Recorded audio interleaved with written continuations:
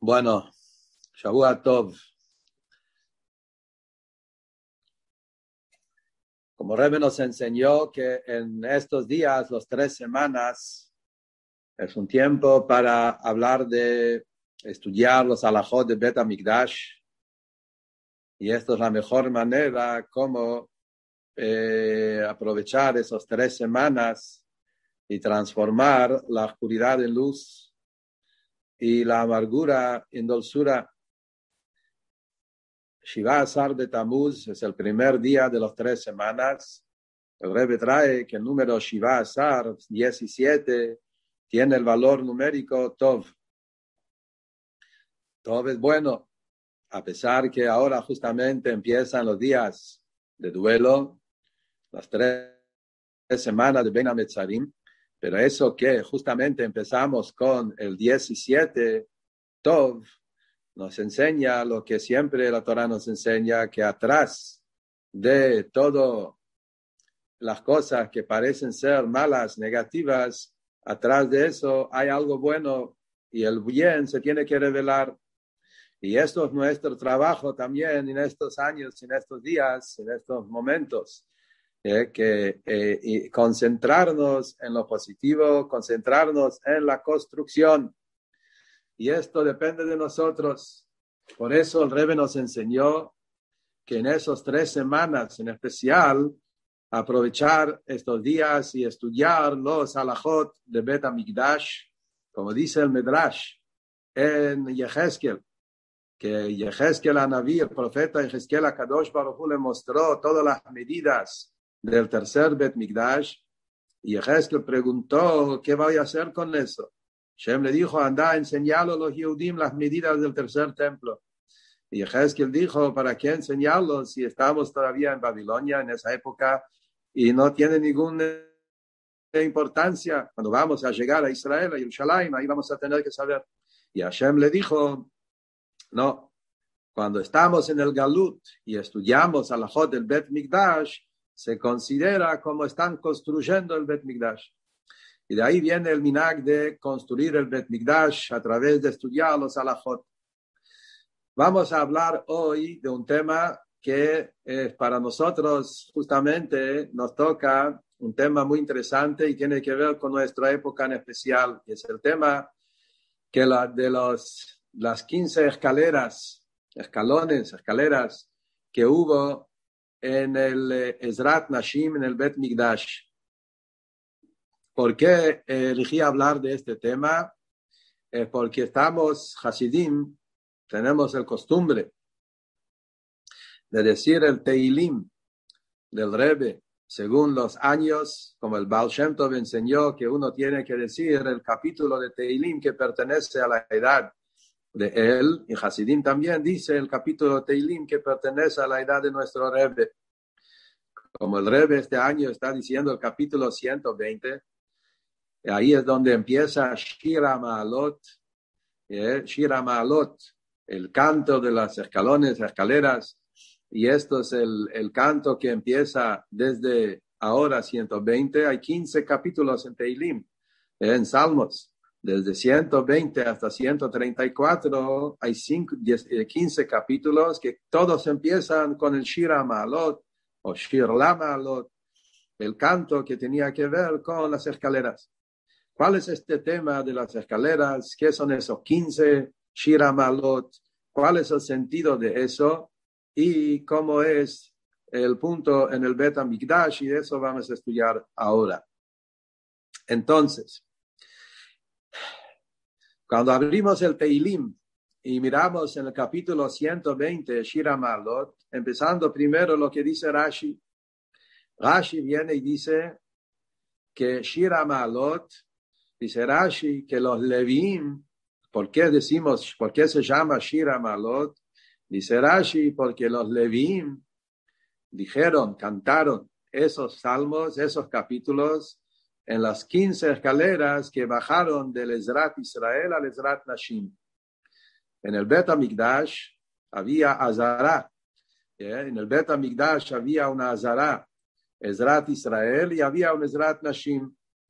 cuando uno entraba en el Bet Mikdash, entraba por el portón del este, que eso fue la primera entrada, y ahí entraron en un patio muy grande, que esto se llamaba Ezrat Nashim. El motivo porque eso fue el lugar más amplio en el Bet Mikdash. Tenía más o menos 135 por 135, si no me equivoco, de codos, que es más o menos como 70 metros ancho, 70 metros de largo. ¿Por qué se llamaba Ezrat Nashim? Es porque ahí fue diferentes motivos. Uno de los motivos es también porque en el Simchat Bet HaShoevah, en Chag HaSukkot, eso fue el lugar donde se festejó la fiesta de Simchat Bet HaShoevah en Sukkot, y construyeron ahí un balcón especial para las mujeres, para que vengan y vean y participen en la alegría. Eso es uno de los motivos. Ezrat Nashim. Después ahí, en el Ezrat Nashim, había escaleras 15, que estaban hechos en forma redonda.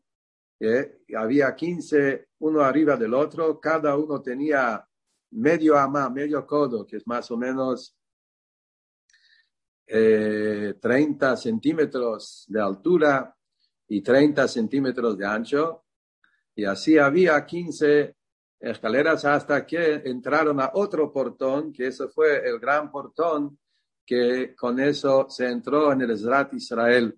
Ezrat Israel, ahí ya estaba el lugar donde estaban los Kohanim, y ahí estaba el Mizbeach, eso ya estaba entrando más cerca, más adentro del Bet Mikdash.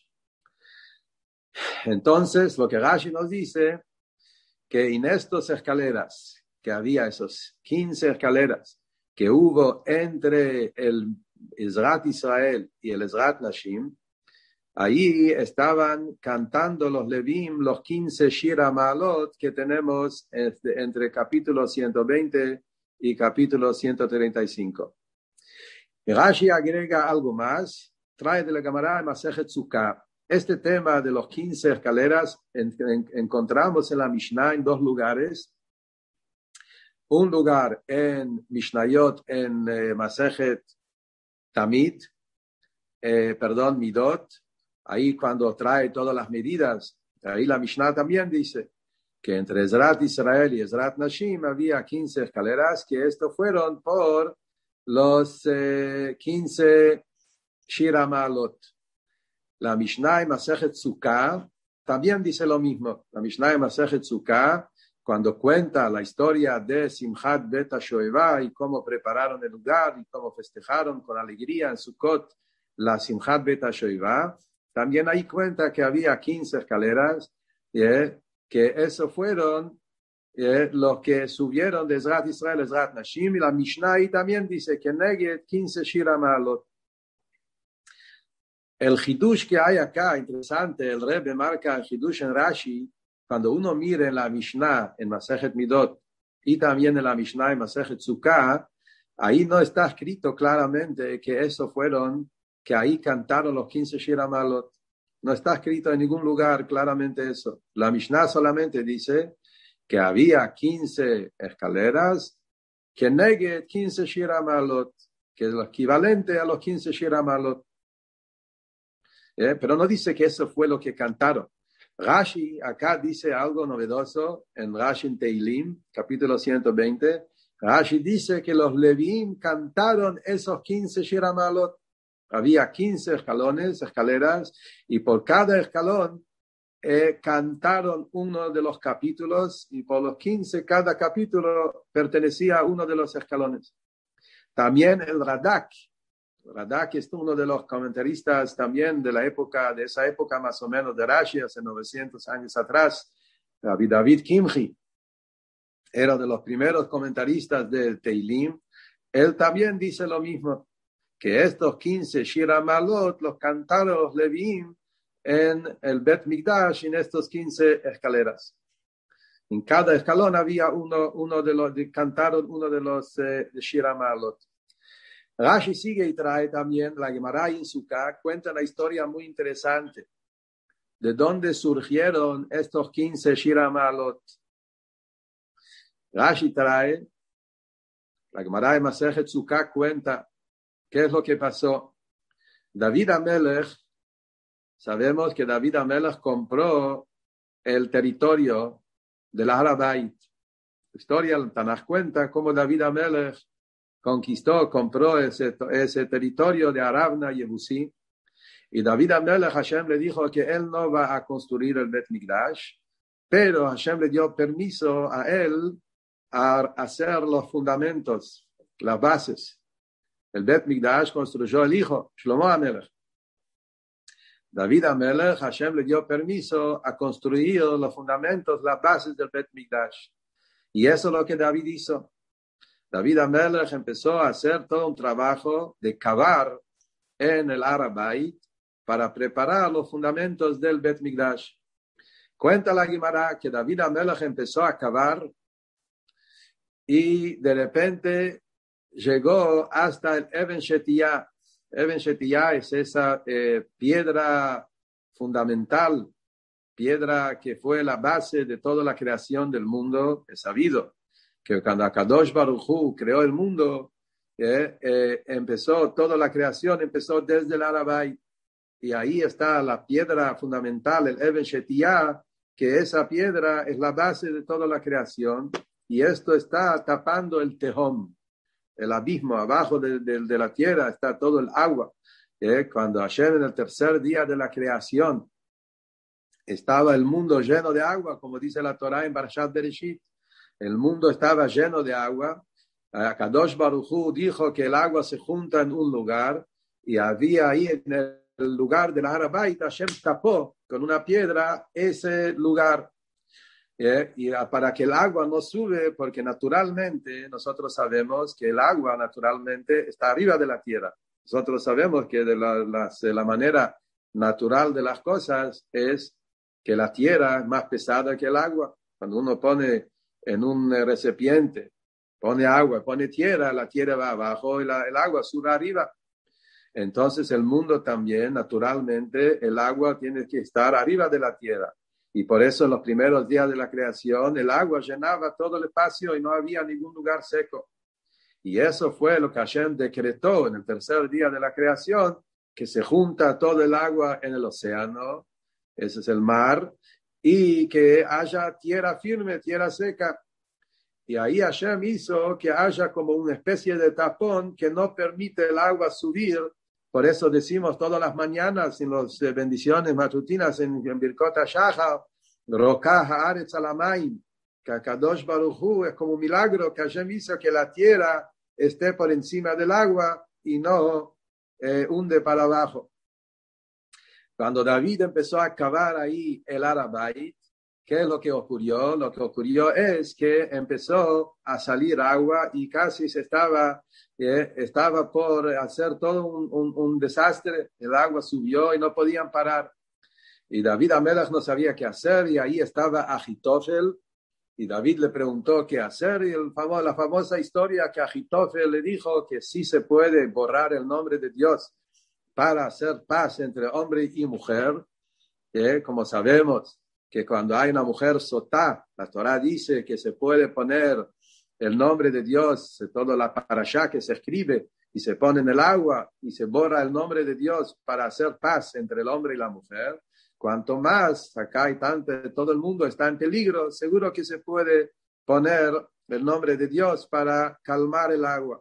Y escribieron el nombre de Dios, el Maharsha, el Maharsha, que es uno de los comentaristas de la Gemara, Shmuel Eliezer Edels, que vivía hace 400 años atrás, y él dice que el nombre que puso era el nombre Yud-Kei, justamente es el nombre que tiene que ver con el número 15.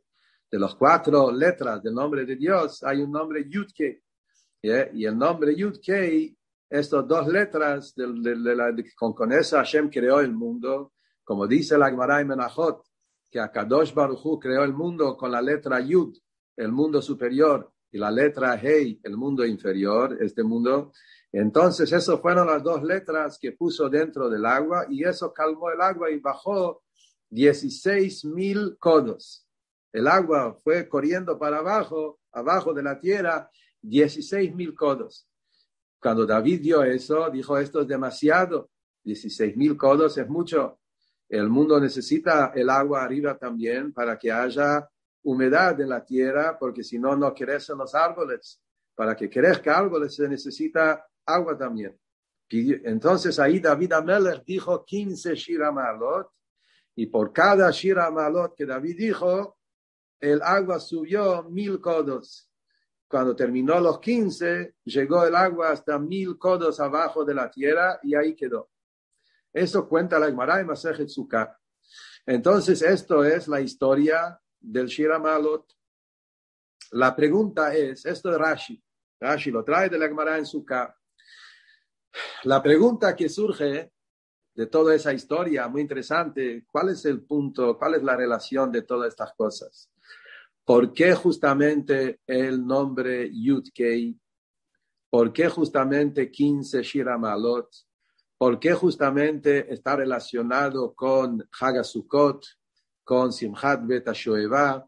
¿Por qué ahí es donde los Levim cantaron los 15 Shir Ma'alot? ¿Por qué los 15 escalones que estábamos hablando, las 15 escaleras, estaban entre el Ezrat Nashim, el Ezrat Israel, y ahí es donde cantaron? Todos estos detalles de la historia, ¿cuál es su explicación? Y acá necesitamos Hasidut, el Rebbe en un Fabrengen, nos ayuda a entender con su explicación maravillosa cuál es el sentido de todo eso. El punto tiene que ver con el tema del agua. Nosotros sabemos, en Chag HaSukkot es la fiesta del agua. Chag HaSukkot, ahí está el tema de Nisuch HaMayim. La Torah cuenta, está en la parashá de esta semana, Parashat Pinchas. La Torah, una de los mitzvot, una de las cosas que están escritos entre las letras de las ofrendas de Chag HaSukkot, de Parashat Pinchas, tenemos todas las ofrendas, y ahí tenemos las ofrendas que hay que traer en cada fiesta. Y la Torah, cuando cuenta al final de esta parashá las ofrendas que había que traer en Sukkot, sabemos que en Sukkot había un montón de korbanot, había un montón de animales, ofrendas, vino, aceite, y había algo especial en Sukkot, que es el tema de Nisuch HaMayim. Aparte de todos los korbanot que siempre había que traer vino y aceite, en Sukkot había algo especial que había que traer agua también. ¿Cuál es el tema del agua? Y toda la fiesta, Simchat Bet HaShoevah, tenía que ver con el agua. Todos los bailes que toda la noche, Sukkot bailaron toda la noche, estaba relacionado con el tema de Nisuch HaMayim, con el agua que había que traer con Nisuch HaMayim. ¿Cuál es el sentido de eso? La explicación del tema es, volviendo a la creación del mundo justamente. Cuando Hashem creó el mundo, en el segundo día de la creación se separaron las aguas superiores y las aguas inferiores. Y el cielo en el medio separó las aguas. Y dice que las aguas de abajo se pusieron a llorar, así está escrito en el Zohar, en el Midrash, que el agua de abajo estaba llorando. Nosotros también queremos estar cerca a la Shekhinah, cerca al Rey. ¿Por qué nos alejaron? Hashem separó las aguas. Por eso en el segundo día de la creación no figura la palabra Kitov, porque no dice que es bueno. En cada día de la creación dice la palabra que Hashem dijo que es bueno. En el día lunes, el segundo día de la creación, no dice que es bueno. ¿Por qué? Porque realmente no era bueno. La separación no es bueno. Pero ¿cuál fue el objetivo de esa separación? Es justamente para que en el tercer día logramos la unión de nuevo. En el tercer día dice doble Kitov. Dice 2 veces Kitov.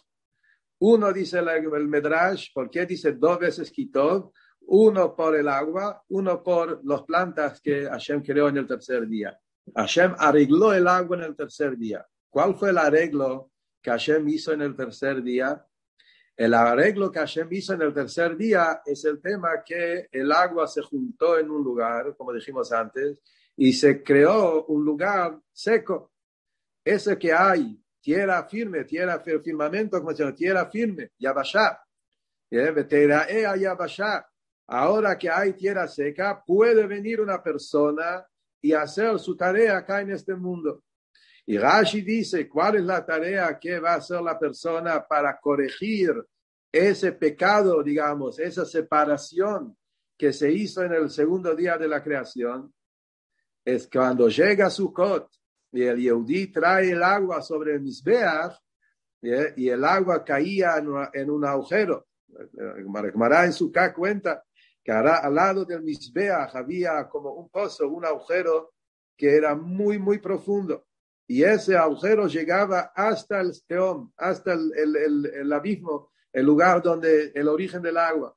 La Gemara dice que era un agujero enorme que entraba muy profundo y cuando tiraron el agua desde el Mizbeach, desde el altar, abajo, con eso hicieron el tikkun de las aguas de esta separación de las aguas.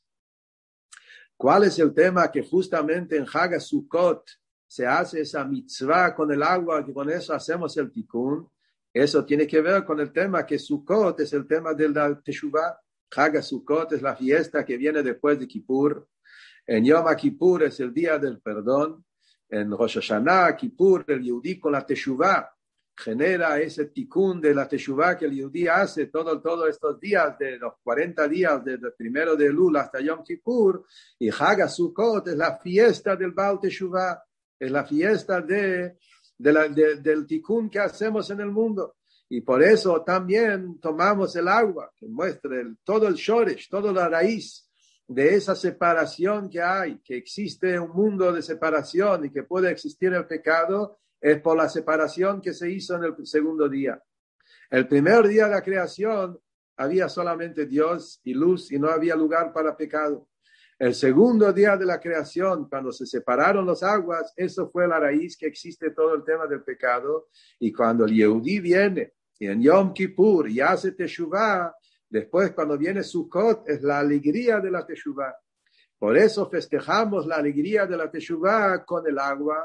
Justamente el agua es el tikkun, que el agua inferior se junta de nuevo con el agua superior y ahí es donde volvemos a hacer el tikkun de toda la creación cuando se hace el doble kitov, tov la shamayim, tov la briot, bueno para el cielo y bueno para las criaturas. Entonces esto es la idea de los 15 Shira Ma'alot, que tiene que ver con los 15 escalones que había entre el Bet Mikdash, entre Ezrat Israel y Ezrat Nashim, donde ahí estaban bailando y cantando y festejando el Simchat Bet HaShoevah, es la Simchat de la Teshuvah. ¿Cuál es el sentido del nombre Yud-Kei en relación a todo esto? El nombre Yud-Kei, 15, nosotros vemos también el número 15 en relación a Kippur y también a Sukkot. En Yom Kippur había 15 korbanot. El número de las ofrendas que el Cohen hacía en Yom Kippurim había 15, también el número 15. También el número de los tvilot, el Cohen Gadol se lavaba, iba a la mikve y lavaba las manos y los pies. También ahí estaba el número 15, que es el número de Yud-Kei. Hag HaSukkot es el día 15 del mes de Tishrei. Hamishá el día 15. Entonces acá vemos el número 15 está relacionado con Yom Kippurim y también con Hag HaSukkot. También Yom Kippurim es la Sheitevot Yud-Kei 15. Hag HaSukkot es en el día 15 del mes. Y entonces justamente la letra Yud-Kei es la letra que tiene que ver con ese tema de Hag HaSukkot y la fiesta de Sukkot. Pero hay un punto también más profundo en eso, muy interesante, que está traído en los Farim, que es por qué el Yud-Kei número 15, que es el nombre de Dios, es lo que estaba en ese lugar, en las escaleras entre Ezrat Israel y Ezrat Nashim. Muy interesante. La Gemara dice, Masejet Sotah, Ish ve Isha, hombre y mujer, Zahu Shchina Shuya Bineyem. Si un hombre o mujer merecen se comportan con recato, con tzniut, con irat shamayim, si un hombre y la mujer cuando se comportan como corresponde, la Shekhinah mora entre ellos. Shekhinah shuya benem. Ish, la palabra ish, hombre, tiene la letra yud, eish yud. La palabra isha, mujer, tiene la letra hei, eish hei. Ish, isha, yud kei es 15, justamente esas dos letras. El yud kei es lo que hace la unión de hombre y mujer, la Shekhinah que hay entre ellos. Por eso también en el Bet HaMikdash, entre Ezrat Nashim, las mujeres, y Ezrat Israel, los hombres, había 15 escalones, 15 escaleras, el número 15, que corresponde a las letras Yud Kei, que eso es justamente la idea del nombre Yud Kei, que mora entre el hombre y la mujer, que es el tema del padre. Justamente según eso se entiende también la historia que la Gemara nos cuenta, de dónde aprendió a saber, a poner el nombre de Dios en el agua para bajar el agua. David Amelech lo aprendió ¿de dónde? Lo aprendió del tema de hombre y mujer, que la Torah dice en Sotá, para hacer shalom entre la pareja, dice la Torah que hay que poner el nombre de Dios en el agua. Entonces, justamente del mismo lugar que habla del tema de shalom entre hombre y mujer, aprendemos también cómo aprendió David Amelech cómo calmar el agua del Tejón, y que eso quería arruinar toda la creación, y eso fue los 15 Shira Ma'alot Yud Kei, y justamente son esos números Yud Kei, que es el nombre de Dios que une el hombre y la mujer. Entonces acá vemos cómo todas las cosas se juntan. Justamente la historia con David Amelech tenía que ver con el agua del Tejón. Ese agua es el agua que se separó en el segundo día, y en Hag HaSukkot es el tikkun de ese tema del agua. Y por eso justamente ahí estaban cantando y haciendo toda la fiesta en esas 15 escaleras, y eso es la letra Yud Kei, que tiene que ver con el nombre que hace la unión entre el hombre y la mujer. El hombre es Yud y la mujer es Kei, y la unión de hombre y mujer es el tema de Yud Kei. Esto es toda la explicación según Rashi. Es muy interesante cuando miramos en otros Mefarshim. Por ejemplo, hay un perush que se llama Saforno.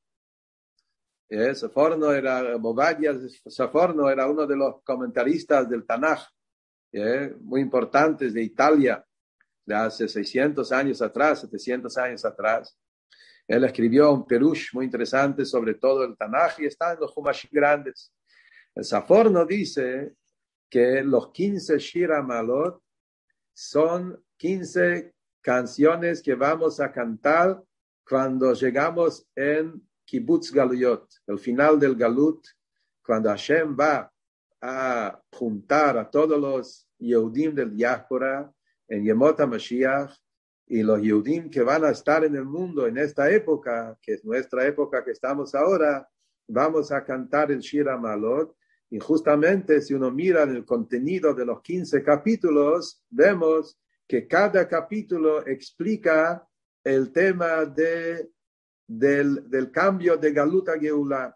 Estamos hablando de eso. El primer Shir HaMa'alot, que habla sobre Batzaratali, que nosotros nos dimos cuenta que estuvimos sufriendo en el Galut. Karati, llamamos a Hashem, Vayaneini nos contestó, y Hashem recolectó, juntó a todos los Yudim del Galut y nos llevó a Eretz Israel, y cada uno de los 15 capítulos toca otro aspecto en el tema del cambio de Galut a Geulah. Es una maravilla ver cómo el Saforno explica cada capítulo otro aspecto en la Geulah. Uno habla sobre el tema del salir del Galut a Geulah, los sufrimientos del Galut. Otro habla de nuestro momentos donde uno estaba desesperado y sabía que no hay a quien llamar, pedir solamente a Dios. Otro habla sobre Jerusalén. Otro habla sobre el Bet Mikdash. Otro habla sobre la familia de David Amelech, sobre el rey David y sobre el rey Mashiach, etc. Cada capítulo toca otro punto en relación a la Geulah. Pero de todo eso hay también hay un origen más antiguo del Shir HaMa'alot. Hablamos de Rashi, hablamos del Radak y hablamos de Saforno. Pero hay un origen más antiguo del Shir HaMa'alot, muy interesante también. Y esto es un Medrash en Medrash Rabbah en Parashat Vayetze. El Medrash cuenta que Jacob Avinu, cuando se fue de la casa de sus padres, se escapó de Isav y se fue a Harán para estar con su tío, con Labán. Y Jacob Avinu estaba 20 años o 22 años, estaba Jacob Avinu trabajando duro con el ganado y estaba la noche de día, como dice la Torah, todo el trabajo. Dice el Medrash, Ma Haya Omer, ¿qué es lo que Jacob Avinu hacía todo el tiempo cuando estaba cuidando el ganado de Labán en Harán? ¿Qué estaba diciendo? Amar Rabbi Yoshua ben Levi, dijo Rabbi Yoshua ben Levi, decía los 15 Shir HaMa'alot. Así dice Medrash. Una opinión, Rab Shmuel bar Yitzchak dijo, que decía todo el Teilim. Jacob Avinu, con su espíritu sagrado, Ruach HaKodesh, a pesar que el Teilim es un libro que hizo David HaMelech, pero Jacob ya tenía prevista todo el tema del Teilim y decía todo el Teilim, todos los salmos, y el Rabbi Yoshua ben Levi dice, no, decía los 15 Shir HaMa'alot. ¿De dónde se aprende? Dice, porque en el capítulo 124 dice ahí, Shir HaMa'alot le David, Lulei Hashem Shaya Lanu Yomar Na Israel. Israel es Jacob, se llamaba Israel, y de acá se aprende que Israel, Jacob Avinu, decía el Shir HaMa'alot. Entonces acá tenemos un origen nuevo, un origen más antiguo del tema de los 15 Shir HaMa'alot. Lo dijo no David HaMelech, lo dijo ya Jacob Avinu, y lo dijo cuando en la casa de Labán.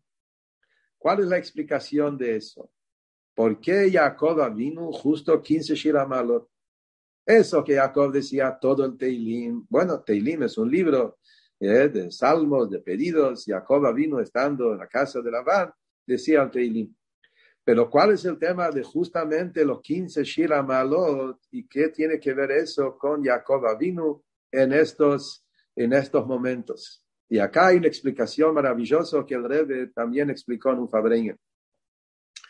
El Fabrengen que le voy a contar ahora es un Fabrengen que el Rebbe hizo en el año, cuando el Rebbe Rashab cumplió 120 años. Como dijimos, el capítulo de Teilim que se dice por el Rebbe, así como cada uno dice su capítulo, en el año 1979, Tafshin Mem, 5740, en 20 de Heshvan, empezaron capítulo 120 Rebbe Rashab.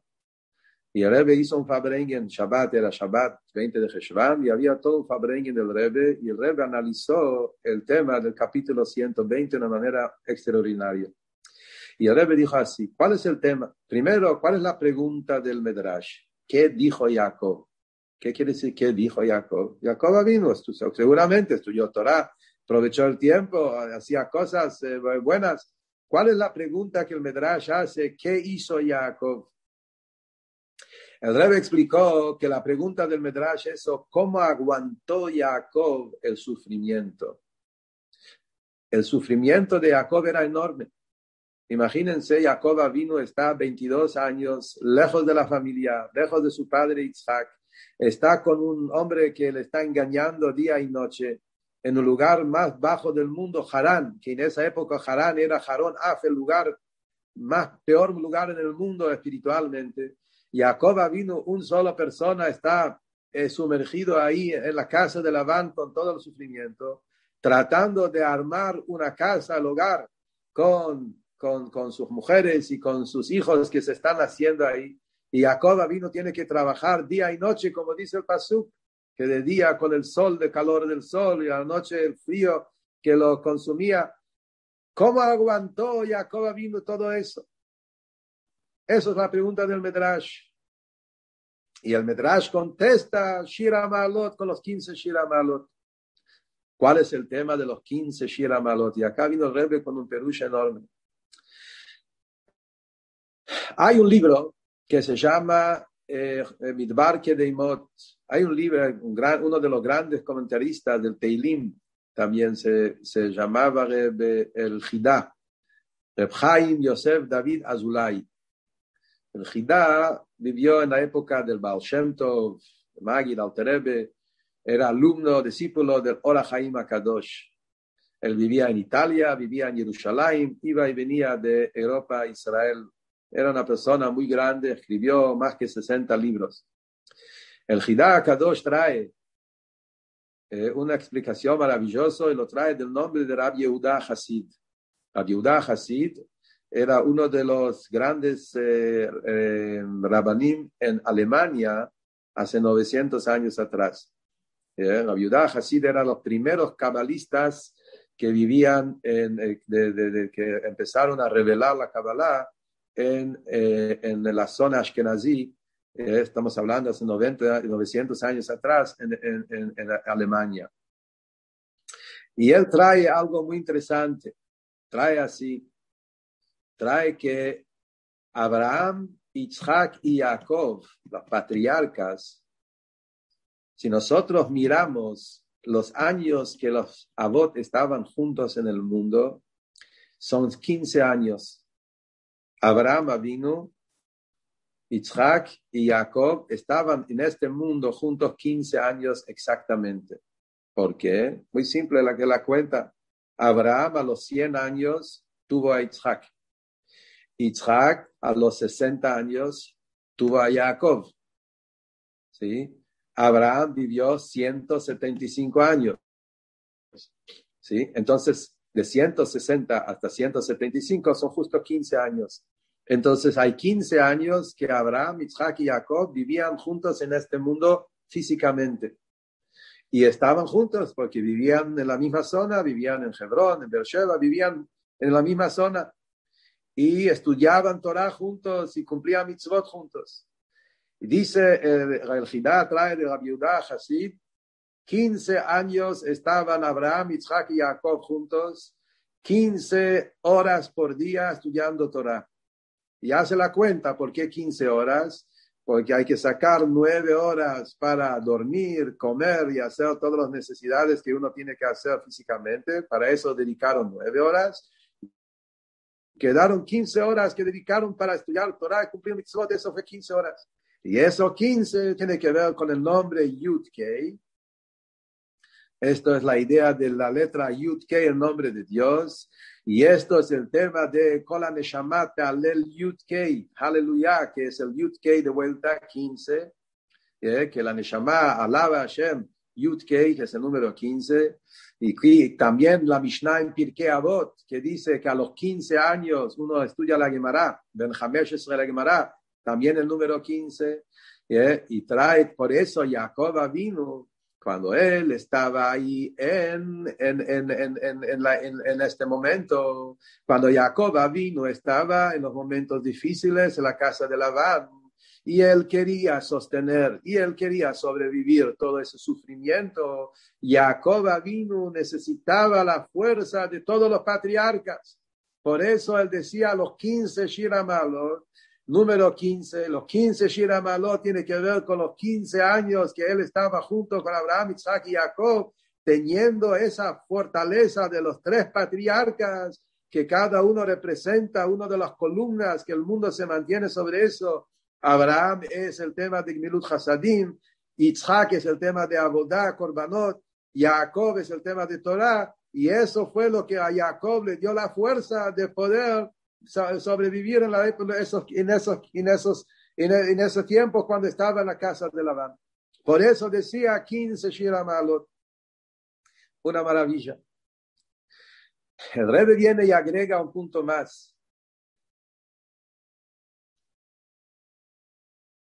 ¿Cuál es el tema? Jacob Avinu tenía Ruach HaKodesh, y por su Ruach HaKodesh él tenía ya los 15 Shir HaMa'alot y lo sabía decir. Y el Rebbe trae cuál es el tema de juntar las fuerzas de Abraham, Isaac y Jacob para poder sobrevivir. Muy interesante. La Torah dice en Parashat Vayetze, en esa misma Parashá que habla sobre esa historia, muy interesante. La Torá dice que Jacob vino cuando llegó a Harán, encontró 3 grupos de pastores, de rebaño, Shlosha Adarim, 3 rebaños, 3 ganados que estaban en el campo, y había un pozo con una piedra arriba del pozo. Y estaban diciendo, estamos esperando que vengan para poder bajar en la piedra abajo del pozo. Sobre ese pasuk hay un perush de Reb Avraham Malach, el alumno del Magi de Mezrich, que él dice cuál es el tema de los 3 grupos, y había la piedra arriba del pozo, y Jacob vino cuando estaban los 3, ahí fue y agarró con la mano y tiró sacó la piedra de arriba del pozo. Dice el Abraham Malach, el Rebbe lo trae en la Sijá en nombre del Abraham Malach, que él contó que en la época del Baal Shem Tov había una guerra en esta zona, en Rusia, en Polonia, había una guerra enorme, estamos hablando hace 300 años atrás, y esa guerra lo ganaron a través de poner 3 grupos contra uno. ¿Cuál fue el truco de la guerra y cómo conquistaron? Que pusieron 3 grupos del enemigo contra un grupo, 3 contra 1. Cuando fueron 3 contra 1, podían conquistarlo fácil y así terminaron la guerra. Y los tzadikim que vieron todo esto, y cada cosa hay que aprender en la Avodat Hashem, aprendieron de eso una enseñanza muy importante en la Avodat Hashem. Para poder conquistar el Yetzer Hara, esa piedra, la piedra se refiere, la piedra que el Yetzer Hara se compara con una piedra, el corazón de piedra. Si uno quiere poder sacar esa piedra que hay arriba del pozo de agua, agua es la Neshama, agua la Torah, pero está la piedra que no nos permite conectarnos con la Torah, con Hashem. Para tirar esa piedra abajo necesitamos los 3 fuerzas de Abraham, Yitzhak y Jacob, que es el tema, como dijimos, Torah y Avodah y Gemilut Hasadim. Cuando uno logra trabajar con los 3 juntos, si yo agarro uno solo, puede ser que no vaya a lograr. Necesito a los 3. Necesitamos Davka los 3 patriarcas juntos, los 3 columnas juntos. Tanto Torah, con Tefilá, con Tzedakah, los 3 juntos. Esta es la manera como se puede sacar esa piedra y revelar el agua que está, el agua viva de la Torah que tenemos. Y eso fue lo que Jacob Avinu también hizo en los 15 Shira Ma'alot, que tiene que ver con los 15 años que estaban los patriarcas juntos, y Davka a través de eso juntos se puede sobrevivir y pasar el galut y salir, no solamente salir en vida, sino salir con triunfo, con victoria, como Jacob Avinu salió, y esto es una enseñanza para cada uno de nosotros en el galut, dice el Rebbe.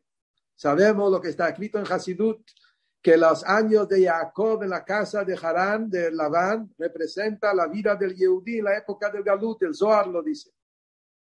Que Am Israel en el galut es como Jacob en la casa de Labán, donde estamos rodeados con Harán, estamos rodeados con Labán, con el engaño, con la clipá, con todo eso.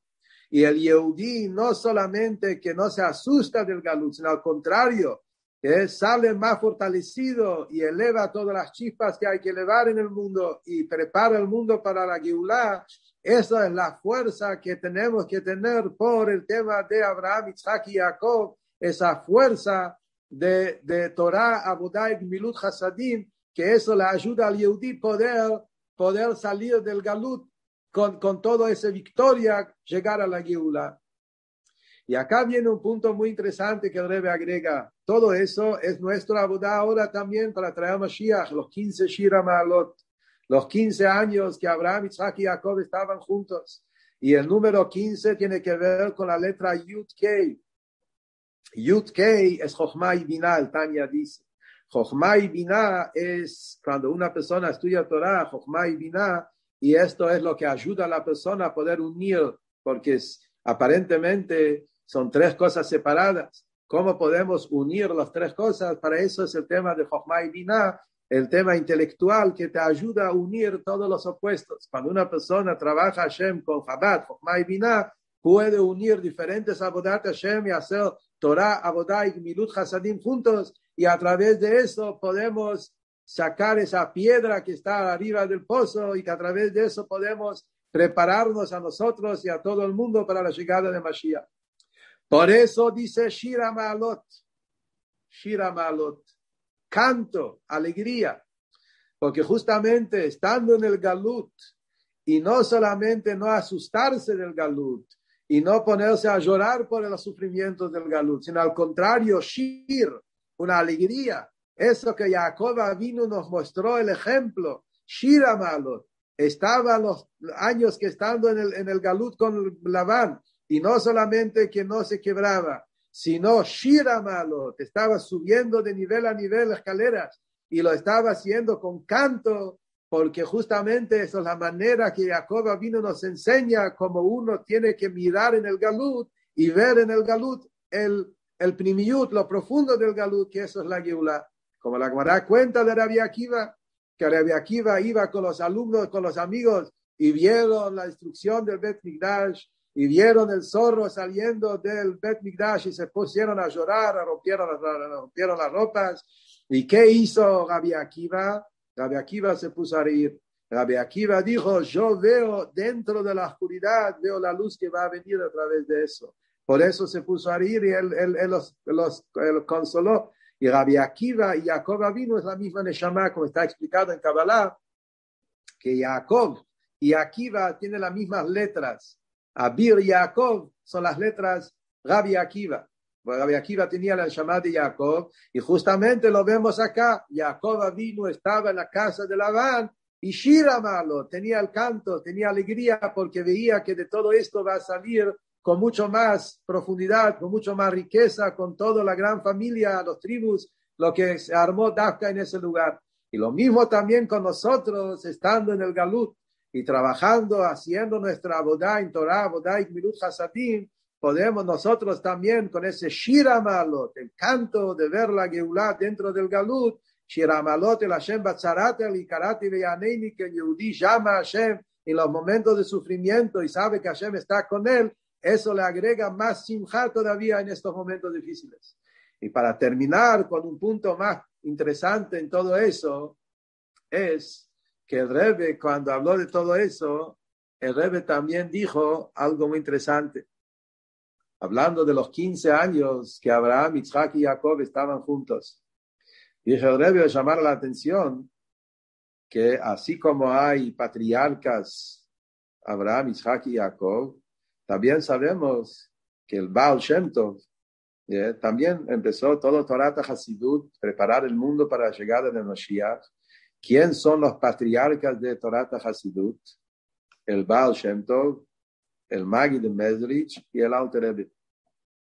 Si miramos en los años que vivían juntos ellos tres, vemos que el Baal Shem Tov y el Magi del Alter Rebbe vivían 15 años en este mundo juntos, igual como Abraham, Isaac y Jacob. El Baal Shem Tov falleció en el año 5520, el Alter Rebbe nació en el año 5505. Hay que calcularlo en los años comunes, pero me cuesta, pero la idea es que justamente desde el año 5505 hasta 5520 eran 15 años que vivían acá en este mundo el Baal Shem Tov, el Magid y el Alter Rebbe, los tres Avot, los tres patriarcas de Hasidut también.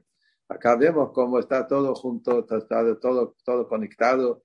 El tema del número 15, Yudke, y con el tema de los Avot y del tema de la Avot Hasidut. Y esto es también el secreto del Shira Ma'alot, los 15 Shira Ma'alot, y este año que empezamos a decir del Shira Ma'alot por el Rebbe, entonces sabemos que ahora es el momento para que se cumplan, para que tengamos el Bet HaMikdash, tercer Bet HaMikdash en Jerusalén y Kodesh, y ahí vamos a ver los 15 escaleras que hay entre Ezrat Nashim y Ezrat Israel, y ahora preparándonos a la Geulá con Shira Ma'alot, con alegría y con los 3 columnas, agregar más en Torah, especialmente Torah de Bet Mikdash de Mashiach, y agregar en temas de Avodah, Tfilá, que es la Tfilá, pedir por la Geulá, y agregar en la Tzedaká, que la Gemara dice que la Gdolá Tzedaká, Shemekarevet et Geulá, la Tzedaká acerca a la Geulá, que tengamos la Geulá Shlema con Mashiach Tzidkeinu, Teikef Umiyad Mamash.